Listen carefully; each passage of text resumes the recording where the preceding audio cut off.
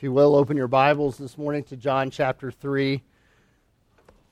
John chapter 3. We're back in this great and glorious text of Scripture. Jesus and his conversation with Nicodemus. Let's pray, and then we'll read the text and jump in. Father, thank you for your word. Thank you that it alone speaks life where there is death, that it overcomes. As Jeremiah said, it's like the hammer that breaks the rock in pieces. It is a fire that burns in our soul. It does the work that no man can do, and you have, by love and by grace, chosen to speak to us. I don't know why. None of us will ever know why.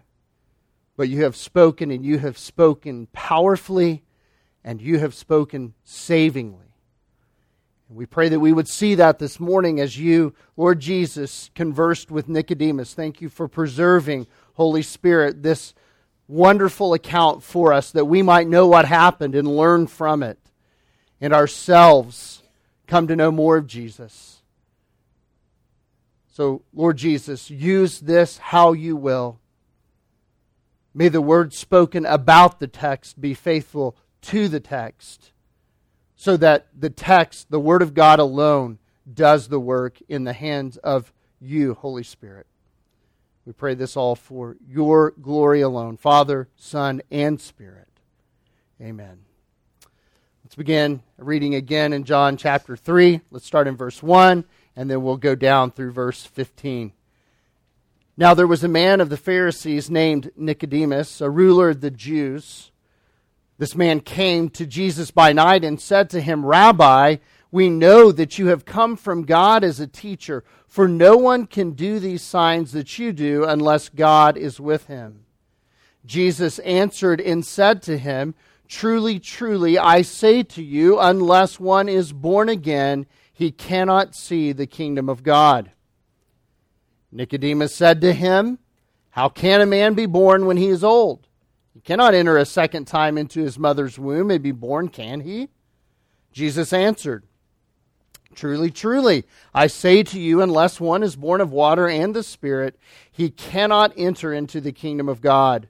That which is born of the flesh is flesh, and that which is born of the Spirit is spirit. Do not be amazed that I said to you, you must be born again. The wind blows where it wishes, and you hear the sound of it, but do not know where it comes from and where it is going. So is everyone who's born of the Spirit. Nicodemus said to him, How can these things be? Jesus answered and said to him, Are you the teacher of Israel and do not understand these things?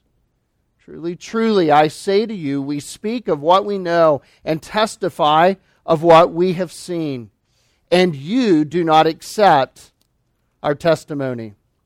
If I told you of earthly things and you do not believe, how will you believe if I tell you heavenly things? No one has ascended into heaven but he who descended from heaven, the Son of Man.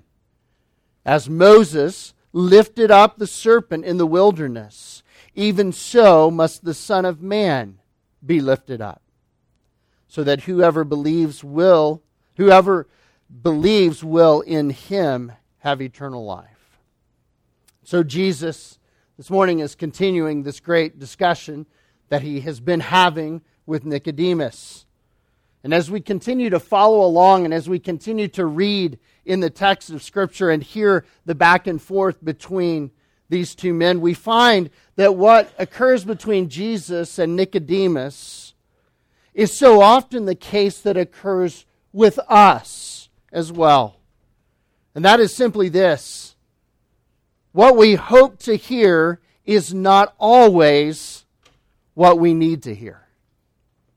Nicodemus wants to hear certain things from Jesus, but it is not the things that Nicodemus is hearing.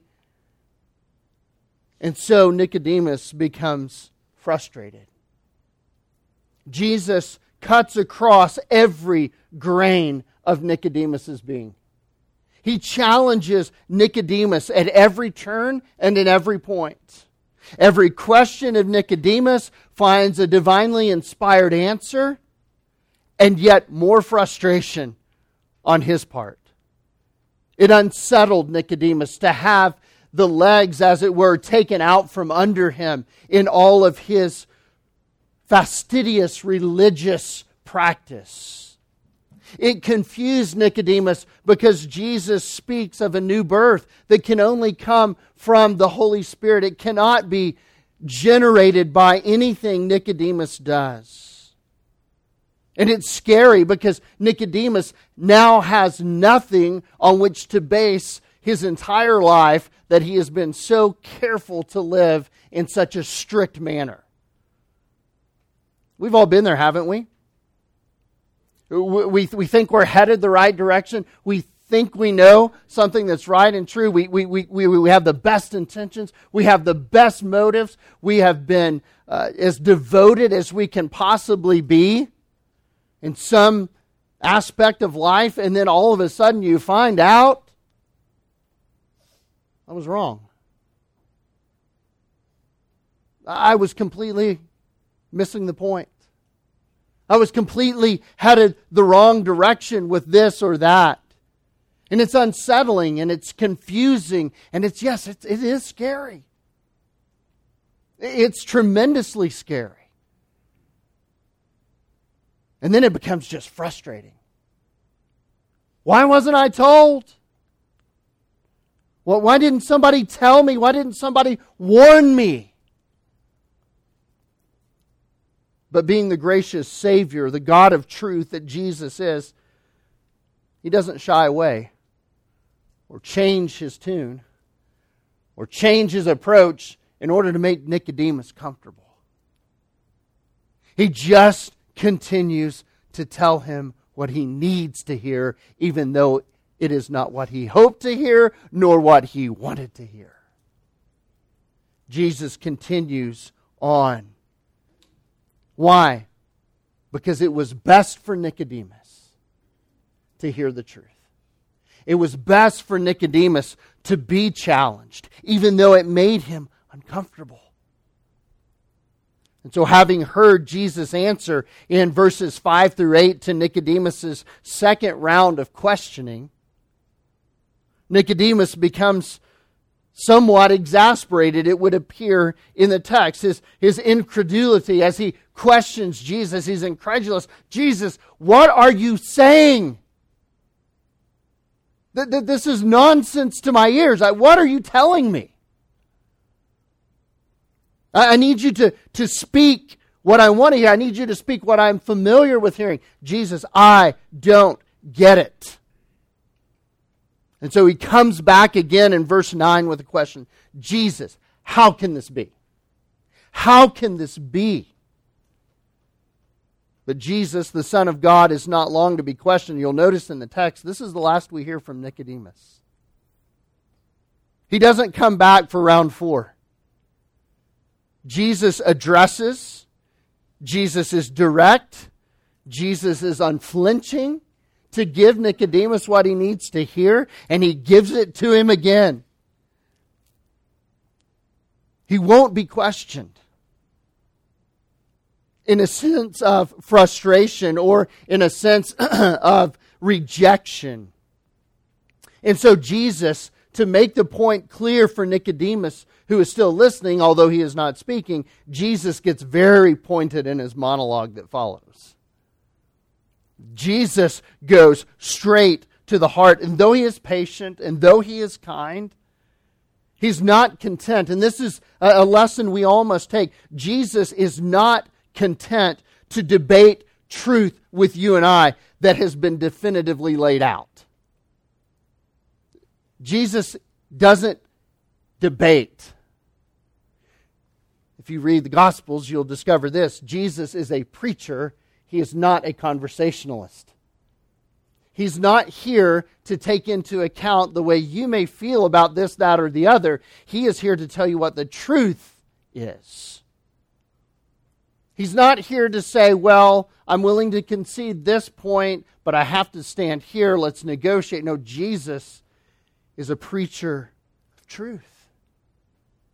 And whether it is convenient, whether it is what the audience wanted to hear, whether it is what you and I want to hear, Jesus is here for one purpose and one purpose only, and that is to speak the truth.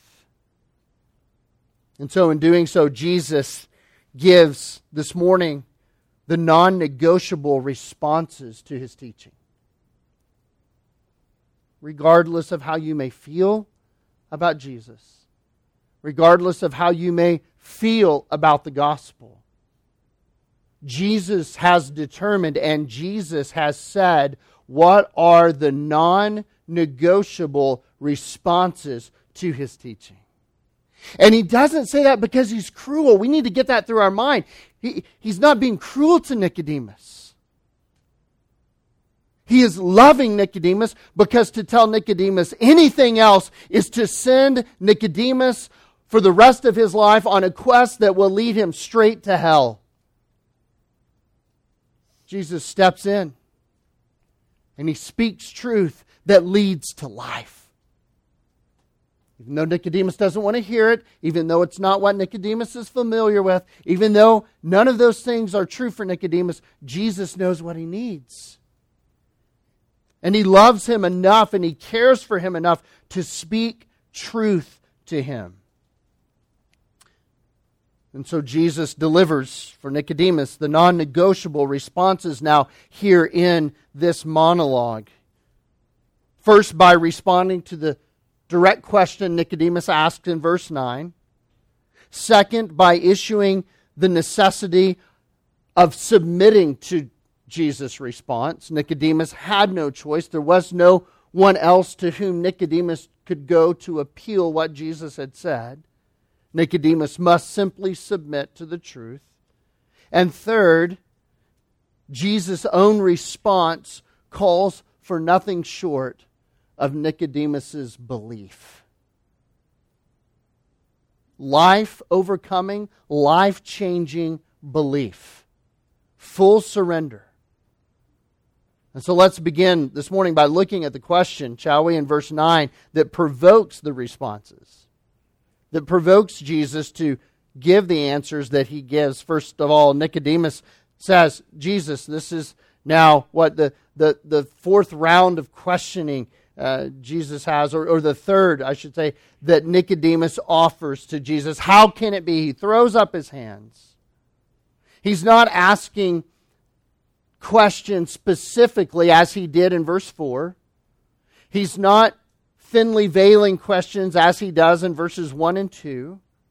Nicodemus is throwing up his hands after receiving the answers to those first two inquiries and saying, well, how can that be? It's unbelief. It's rejection. Nicodemus's questioning causes us to ultimately say Nicodemus is not yet in the kingdom. We may commend Nicodemus in coming to Jesus, right? We should. Verses 1 and 2. He comes to Jesus. At least he has the courage to do that, albeit at night. But we cannot commend where he ends up in verse 9. Well, how can that be? Frustration, exasperation, a lack of belief at this point. Now again, I'll say I believe that Nicodemus does eventually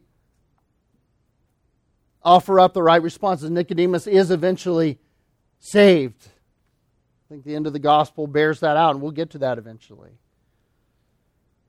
But this encounter is one that provides much opportunity here in verses 9 through 15 for soul searching as we examine not only what Nicodemus does, but what we profess. How we respond at times when it may be that we are wrestling with God as Nicodemus is attempting to do. And like Nicodemus, brothers and sisters, dear friends, when we reject the teaching of Scripture, our problem is not a lack of revelation. Our problem is an abundance of rebellion. God has spoken. God has spoken clearly. The problem is not on God's end. The problem is on our end.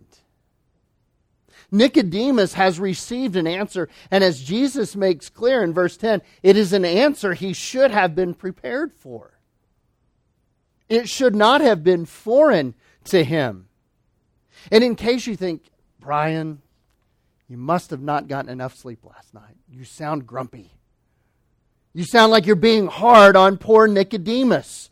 To say that he's rebelling by asking this question in verse 9, how could you say that? Poor Nicodemus. Well, would you look back at verse 7 with me? Look what Jesus says. Do not be amazed. And you remember from last week, the word amazed, as it's used most often in the New Testament, does not have the connotation of, oh, how wonderful. How surprise. This is great. It has the word to be scandalized. It's to be troubled. It's to have shock dumped into your life. And so Jesus has already told Nicodemus, Nicodemus, don't be scandalized by what I'm saying.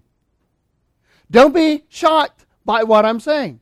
Don't, Nicodemus. And what do we find Nicodemus doing in verse 9? Shock. Scandalized. Well, Jesus, how can that be? Wait. I just told you. Don't be amazed when I say to you these things. And yet we find Nicodemus right in that place, being amazed. Nicodemus is asking if it's even possible that the Spirit would work like this, that man could be born again. And yet, here's the irony. He is addressing the very one through whom the impossible has already been done. Think about the irony. Nicodemus has come to Jesus in verses 1 and 2, and he has said to Jesus, now Jesus, the signs that you've done, we know no one can do. In other words, let's put it in plain speak, it's impossible. Unless God does it. And yet here you are doing it. You do the impossible. That's why it got my attention. That's why I wanted to come talk to you tonight. And now he's asking Jesus, is it even possible? You know, the sarcastic side of you wants to say, I don't know, Nicodemus, you just said it was. So why are you changing your tune midstream? Nicodemus has already admitted that Jesus does what only God can do. And we know this, right? With God, all things are possible. So maybe I'm not being too hard on Nicodemus. Nicodemus is being inconsistent. He's being in direct defiance of what Jesus has told him not to do. These things that Nicodemus speaks of in verse 9 are the representative totality of all that Jesus is saying. How can any of this be Jesus? Is it even possible? This sounds like crazy talk to me. And yet, even in his rebellion, even in his asking, there's clear indication of rebelling against a specific prohibition. Murray Harris writes this. He says, in context, we might have expected Jesus to speak this way: stop being astonished. What Jesus is essentially doing in saying that is he's prohibiting not only immediately, right now, don't be astonished, but don't be astonished when I tell you the rest of the story either. It has a future prohibition. It is, don't be astonished by anything that I have said. And Nicodemus certainly is. Don't be surprised, Nicodemus. Nicodemus, having received all the instruction necessary, like a child around a hot stove, he's been told, he's been warned, he's been told to stay away while mom is cooking with the admonition, you're not touching it yet, Nicodemus, but don't start, right? And what does Nicodemus do? Like a defiant child, goes up and not only gets close to the stove, he goes up and flat palms the thing, just to see if it's really hot, only to recoil in frustration. He's scandalized at the very time and point Jesus had warned him not to be. This is a critical point in Jesus dealing with Nicodemus's heart. But rather than submitting in faith, Nicodemus continues rebelling in reason. And that's how it so often looks for us, isn't it? Dressed up in the pitiful garment of human limitation and dullness, we argue with God. And we use our ignorance as an excuse. Well, I just don't see how that can be. Well, I just can't reason that out of my mind. God didn't ask you to reason it out. God commanded you to believe it's true. And Nicodemus, poor Nicodemus, is just scandalized by this. But before we throw too many stones, let's remember we do too. It's human nature, it's fallen human nature, it's depraved human nature to respond that way. To quote the great American theologian Mark Twain, he said, "It ain't those parts of the Bible that I can't understand that bother me. It's the parts that I do understand." I think Nicodemus understands more than maybe he lets on, but he's bothered by it. He understands the implications. May we all take note and take heed. There's a limit in our freedom to question when absolute truth has been presented by the Scripture, by Jesus. As Abner Chow recently said, you don't negotiate with absolute truth, you just obey it. In this case, you just believe it. But I want you to notice Jesus' response in his subduing of Nicodemus in verse 10. Jesus answered and said to him, "Are you the teacher of Israel and do not understand these things?" Jesus issues what may not come across exactly to us, but is in fact the reality. This is a strong response. This is Jesus calling him out.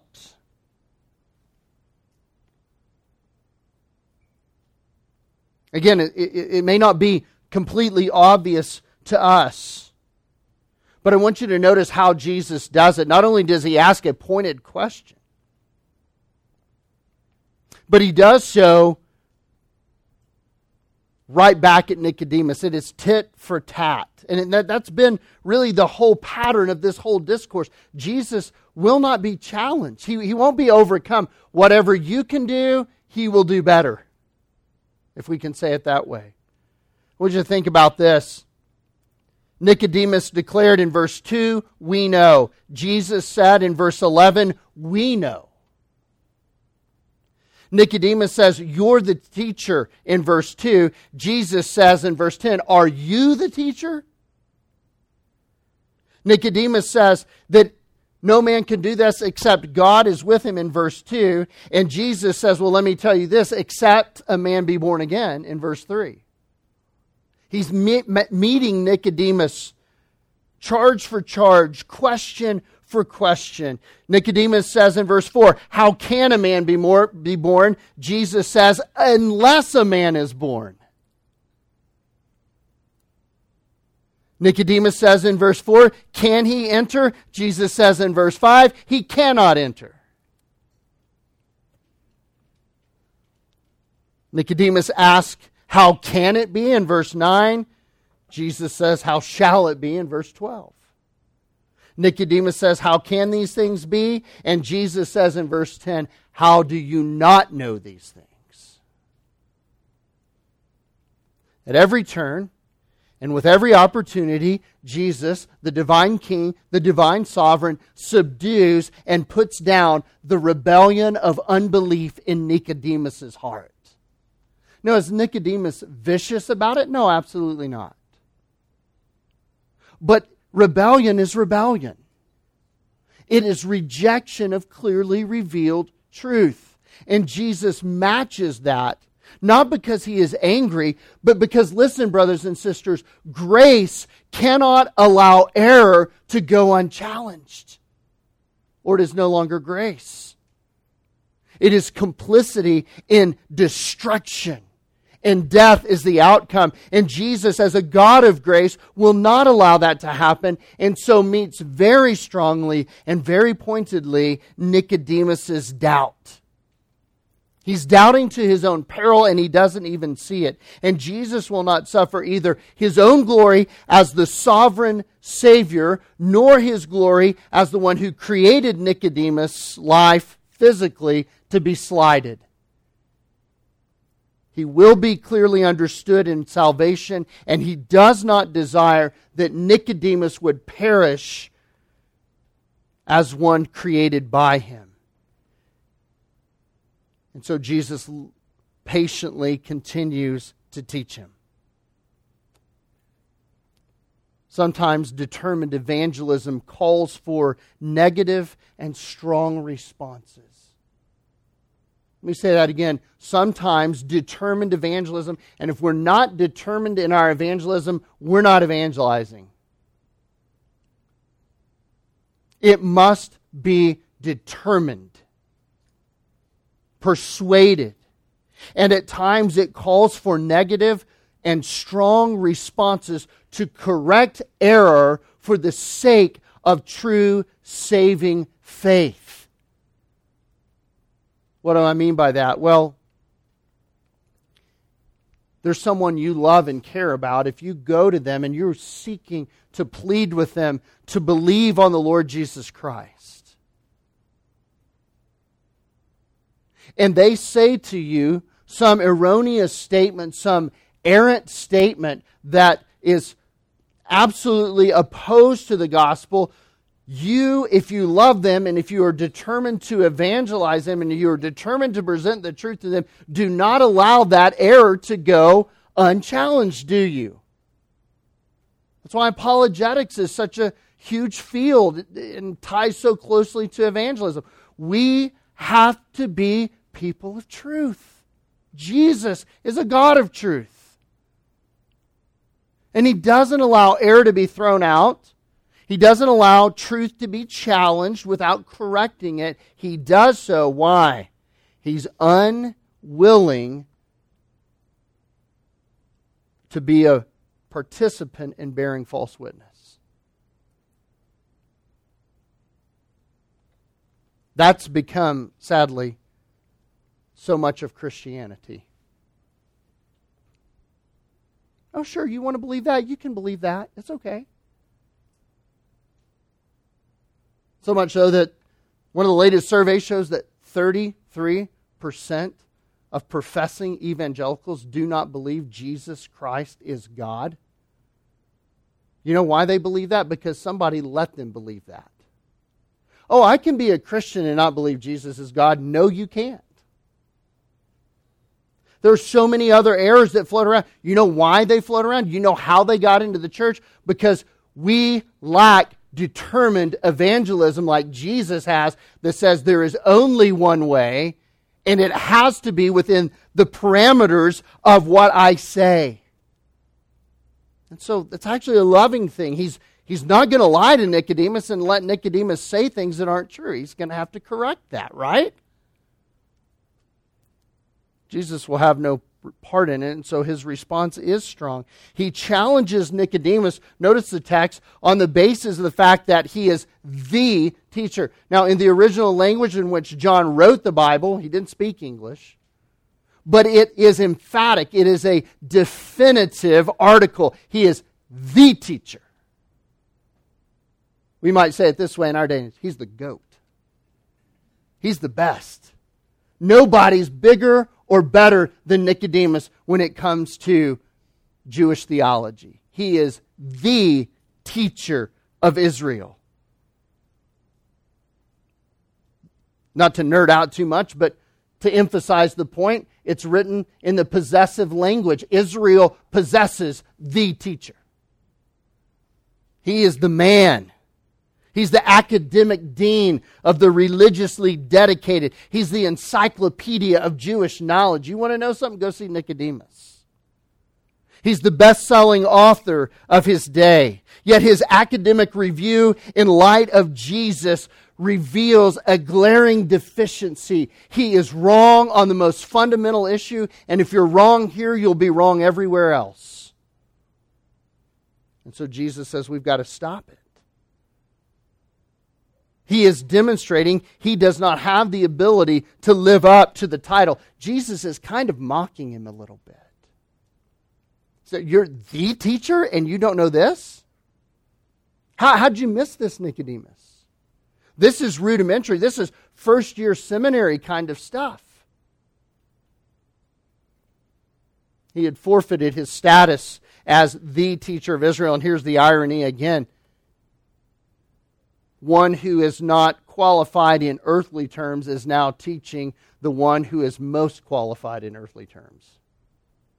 Jesus never went to their seminaries. Jesus never went to their schools. Jesus never sat at the feet of their rabbis in order to learn anything. And yet now here is the teacher sent from God teaching the teacher of Israel.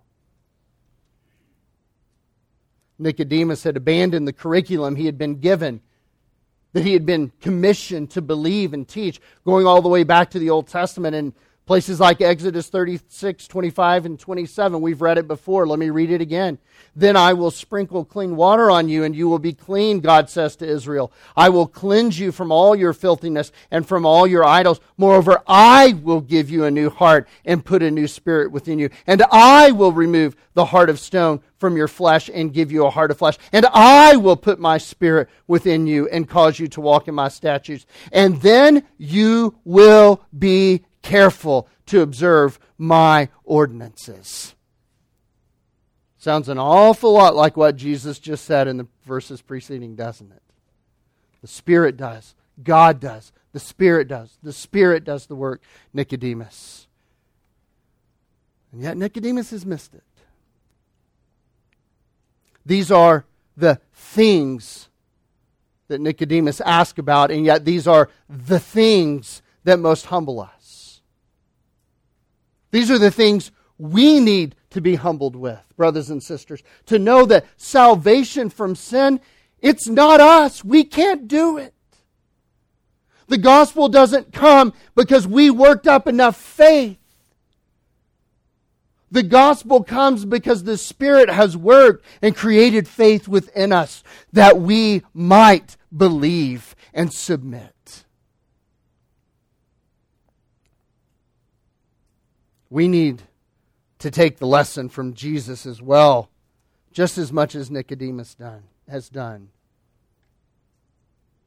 What Nicodemus should have known are the things that are not difficult to know. They're not. Jesus is very clear, isn't he? Ezekiel 36, very clear. It's not hard to see it.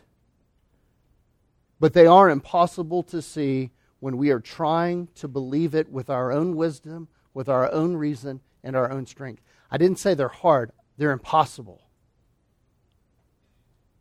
See, that's Nicodemus's problem. He's looking for a higher level of knowledge.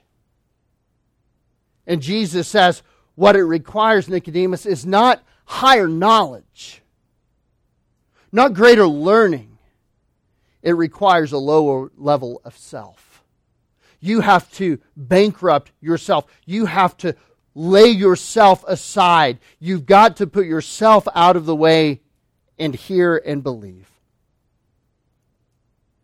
And the Spirit, where the Spirit works, He generates belief. He generates faith.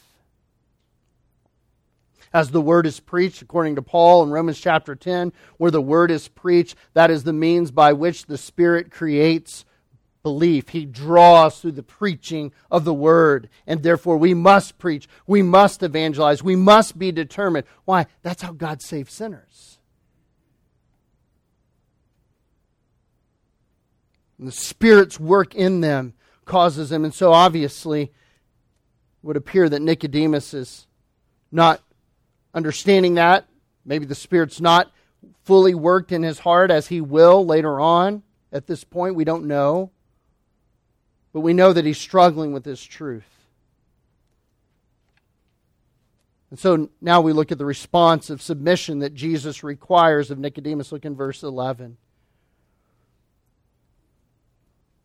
Jesus again begins with that authoritative formula, truly, truly. Of a truth, I say to you. An authority that will present its credentials in verse 13.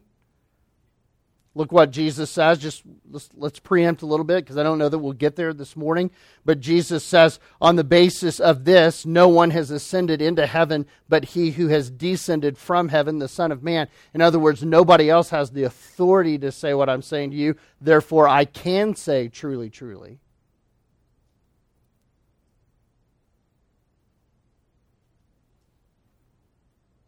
And so Jesus goes on. He says, truly, truly, I say to you, we speak of what we know and testify of what we have seen, and you do not accept our testimony. Now, there are a range of interpretations as to exactly what Jesus is saying and what he is seeking to accomplish and how he is accomplishing that here. None of those are so drastically different that they would change the real core of the meaning of the verse. But what is clear is this, is that Jesus is rebuking the approach of Nicodemus at best. At a minimum, he's rebuking Nicodemus. He is calling out Nicodemus's retreat to his own pride. Well, I've never heard that before. How many of you have ever discovered that just because we've never heard it before doesn't make it not true? We call that normalcy bias. Well, it's never happened before. It doesn't mean it won't. Well, I've never heard that before. It doesn't mean it's not true. There's a lot of things in this great big world that we don't know about, but that doesn't make them not true, right? And so Jesus is saying, Nicodemus, you're retreating to your pride. You're retreating to what you know. Do you know how limited you are? Really, that's a question we all need to ask ourselves. Am I aware of how limited I am? I mean, if some of the greatest students of the Bible have said that the best they believed they could do in getting right was a B, then I don't know what I would say about myself. Do I even belong in the classroom? And Nicodemus has retreated to his limitations. He's retreated to his pride. And Jesus, by his use of the we, is leveling Nicodemus. He's leveling his fellow Jews. So bound to their own abilities. And hey, if it's not in one of our books, then it must not be. And Jesus is saying, I write all the book. I write all the truth. All truth is God's truth, as Francis Schaeffer used to say. He created the world. He knows how it works. He knows everything about everything. And so he challenges Nicodemus. He says, well, listen, we speak of. You and your we against me and my we. He's again that tit for tat. I'll match you, Nicodemus. You may come and you may say to me, verse 2, we know. We know. Jesus says, well, welcome to the real we know. We possess the truth. I am the truth. He's continuing that challenge and that rebuke to Nicodemus's response based on his limited and even lack of real understanding.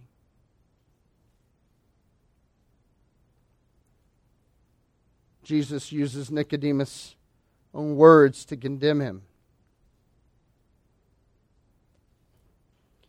If Nicodemus says in verse 2, we know, Jesus says in verse 11, we know more.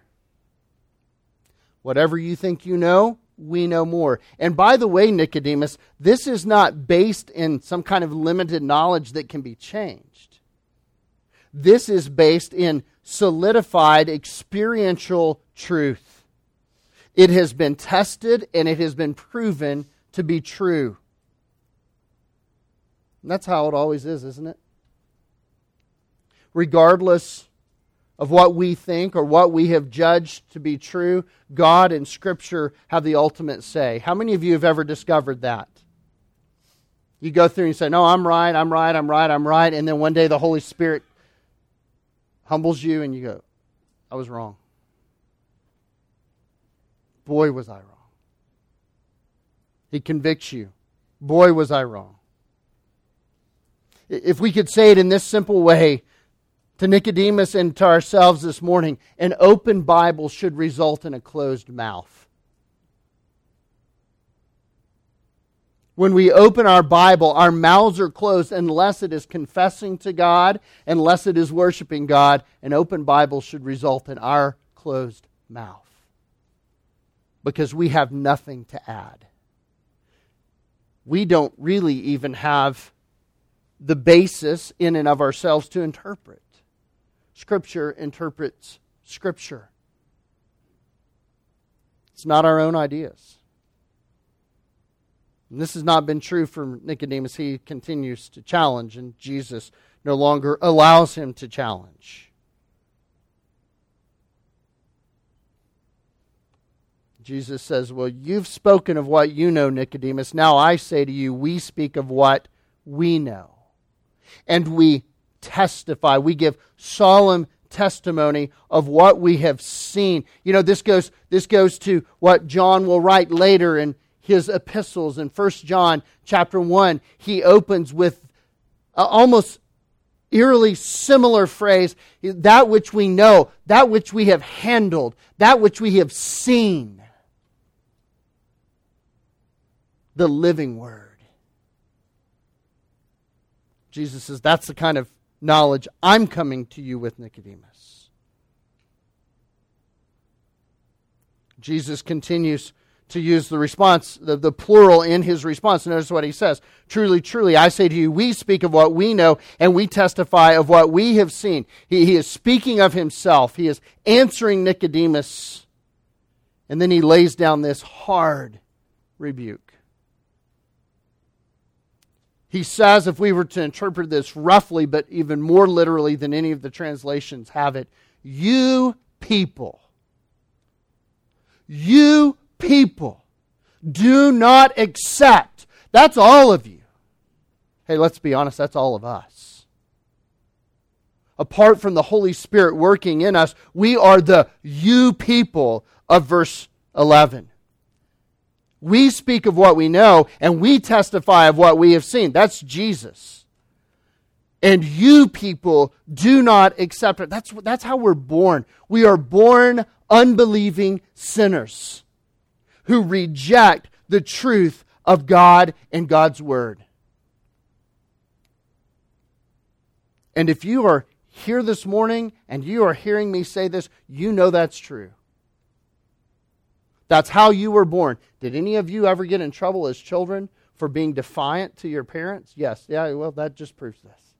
Any of you parents had to discipline your kids because they were defiant and self-willed and sinful. Yeah, that's every one of us.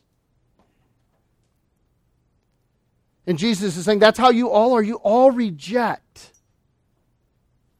D.A. Carson writes this, the failure to believe was more reprehensible than the failure to understand, since it betrayed a fundamentally inadequate appreciation of who Jesus is. And now we get to the heart of the matter.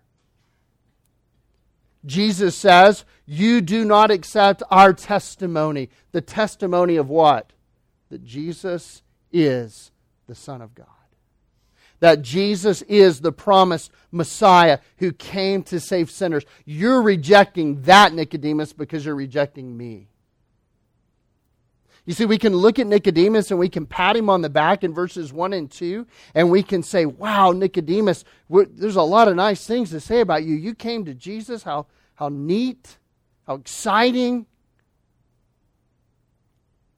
But being curious about Jesus is not the same as coming to Jesus. Nicodemus was curious, but now it appears that he is skeptical.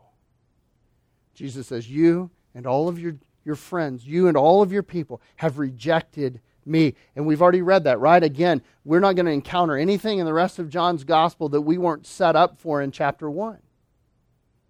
Jesus came to his own, and his own what? Did not receive him. We should expect this. Shouldn't be a surprise. We've been prepped for this, and Jesus is just simply saying to Nicodemus, I said that, now here's proof. It's not that you don't understand that bothers me. It's that you reject me that bothers me. How many of you understood everything there was to understand about Jesus when you were saved? Not me. How many of you understood everything about what happened at the cross when you were saved? I mean everything. Like you were brilliant on the matter. Not me. How many of you understood the entirety of who God is and what He's like when you were saved? Not me. I still don't. And so the problem is not understanding. The problem is submission. The problem is accepting Jesus for who He is. And what Jesus is calling out here in verse 11 is this: your lack of appreciation for who I am. It's not just a polite way to walk away and say, well, I can't really take that. It is, in fact, rejection. It is, in fact, rebellion. Whatever they may appear to be to themselves, elite scholars that just are simply weeding out, they're like the emperor with no clothes. And Jesus sees it for what it is, and He calls it for what it is. It's rejection. You are clearly not rejected. And that is what we do, whether we want to admit it or not, when we do not believe Scripture for what Scripture says. It is not some erudite, learned, well, I think I know better. It is out and out rejection and rebellion. So what's the rebuke? They've rejected the testimony of God Himself. They've witnessed the glory of God, and then when pinned on it, they say He's a liar. They've heard the good news of the gospel of grace, and they call it a counterfeit. In short, they refuse to submit to Jesus and His teaching. Let me ask you a question. Where do you stand in relation to the truth Jesus has revealed? Do you accept Him for who He says He is? Do you accept your position as a sinner in need of salvation? Do you accept that He is the only way of salvation? He has revealed all of that and so much more. But let me say to you this morning, you may be here and you may say, well, I don't buy into that because I don't understand it all. I can't cross all the T's and dot all the I's, and until I can, I'm not believing that Christianity stuff. Yeah, but you know this is true. And the most dangerous place in the world to be is the place of standing in direct rejection of God's revealed truth. There is no more dangerous place than to have heard the truth and rejected the truth. Any of it. All of it. That is the most dangerous place to be. It is more dangerous than Afghanistan. It is more dangerous than a cartel-controlled war zone. It is more dangerous than living with stage 4 cancer that is about to claim your next breath and end your earthly life. It is more dangerous to stand in direct opposition to what Jesus says is true than anything else in the world. You are safer in the middle of a crossfire in a war zone than you are to defy the living God and say, I don't believe that. Which is exactly what Nicodemus is doing. What Jesus requires, brothers and sisters, is not a passing grade on the most detailed theological exam. That is not what Jesus wants. Thank God for that. Now, there's glory in learning. There is joy in learning, but that is not what God requires for our salvation, and I am thankful for that. What God requires for our salvation is not a passing grade, but a bent knee. Bow the knee to Jesus. Accept what He says as truth. Nicodemus wants an explanation that he can grasp and then execute and write about. Jesus calls him to put his faith where his memory had been. Nicodemus, I'm not after you to learn. I'm after you to submit, to believe. Nicodemus certainly knows the Old Testament passages that talked about Jesus, that talked about everything that Jesus says. You know, here's the thing about Jesus. Get this in your minds, brothers and sisters. This will help you. He was not a free-thinking radical. Jesus was an Old Testament preacher. Everything He says is based on the Scripture. That's why He says, it has been written, it has been said, truly, truly, I say to you. He is always going back and relying on truth that had been revealed. And He does that in John 3. John 3 is simply a sermon about Ezekiel 36 and so many other places in the Old Testament. Nicodemus certainly knows those passages. He no doubt had them memorized, but he had not accepted them. He had not submitted to them. He had not surrendered everything else for the sake of believing those truths. Thus Jesus comes and He lays this hard challenge, this gracious rebuke, that He might awaken Nicodemus to his own error before it is too late. I'm not going to allow you to continue to live in a lie. Someone recently asked me, they were in a tough situation, and they said, what do I do about it? I said, you need to get out of it. I said, because the longer you stay, you perpetuate a lie. And God is a God of truth. Don't play with lies. The lie of rebellion and the lie of rejection. Maybe you're here this morning and you say, you know, I'm not a Christian. That's okay for now. But I'm telling you, it won't always be okay. You'll give an account for every sin. Every sin. Every sinful thought. Every sinful motive. God knows. And God, yes, is keeping a list. He knows. He's not winking at our sin and letting it slide. And so, while you may be trying to figure it out at this point, say, I'm not a Christian, that's okay. But I'm here to tell you what Jesus would tell you in His Word. It's not okay to stay that way. You must bow the knee. You must come to Christ. You must believe that He is the Son of God. You must place your faith and hope of salvation from sin that will send you to an eternal punishment in hell. You must believe that Jesus is the only answer for that.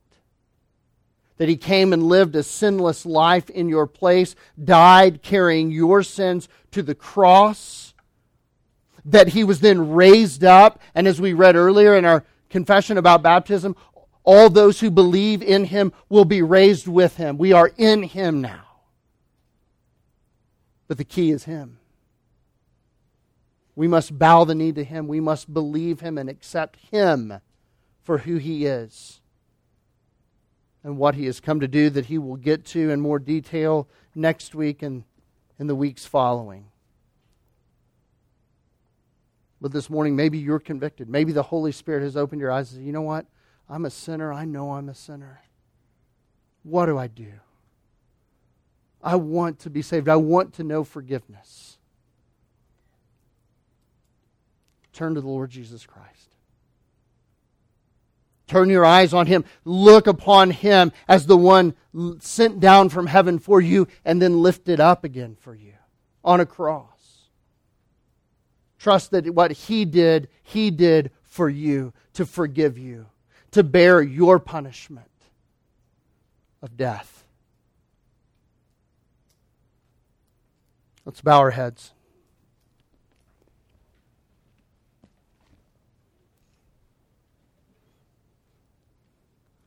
Nicodemus was a religious man, and religion wouldn't save him. Nicodemus couldn't turn to other priests within his own system and get their help. They couldn't help him. Only one man could, only the Lord Jesus Christ. The Lord Jesus Christ is our only help. He is our only Savior. You say, I'm still confused. Hey, listen, will you come talk to me after the service? I'll be out in the foyer. Come pull me aside. We can go to my office and talk. We can look at the Scriptures together. We can see how it is that Jesus provides the answer for your sin. That He can be your Savior too. Christian, for those of you who have had your eyes open, you've seen this. You believe this. God has revealed this to you. Today's a great day of rejoicing. As you look back and say, I'm so glad God didn't require more learning, more good works, more of this, more of that. I'm so thankful that God sent His Son to be raised on a cross in my place and bear my punishment. It's a day of great thanksgiving, a great day of rejoicing for us as we remember that. Father, thank You for Your Word. So difficult to communicate, in my own limited ability to communicate the glorious, saving truths present here in John 3. And so, Holy Spirit, I ask You, as we all leave now and go our separate ways, would You please preach a better sermon than I have? And would You continue to work, creating life where there had only been death, opening blind eyes, unsealing deaf ears, softening hard hearts, as You promised You would do for Your people. You would take out hearts of stone and You would put in hearts of flesh that would believe. I can't, but You can. I won't go home with these people, but You will. You are everywhere, unfailing, at all times. You are the great evangelist of our souls that draw us to the Father through the Son. So as we conclude our time, may You continue Your ministry and save those who need to be saved, and strengthen the believers that need to be strengthened, creating in us a heart of worship and thanksgiving. We pray all this for the sake of Jesus, our Savior and King. Amen.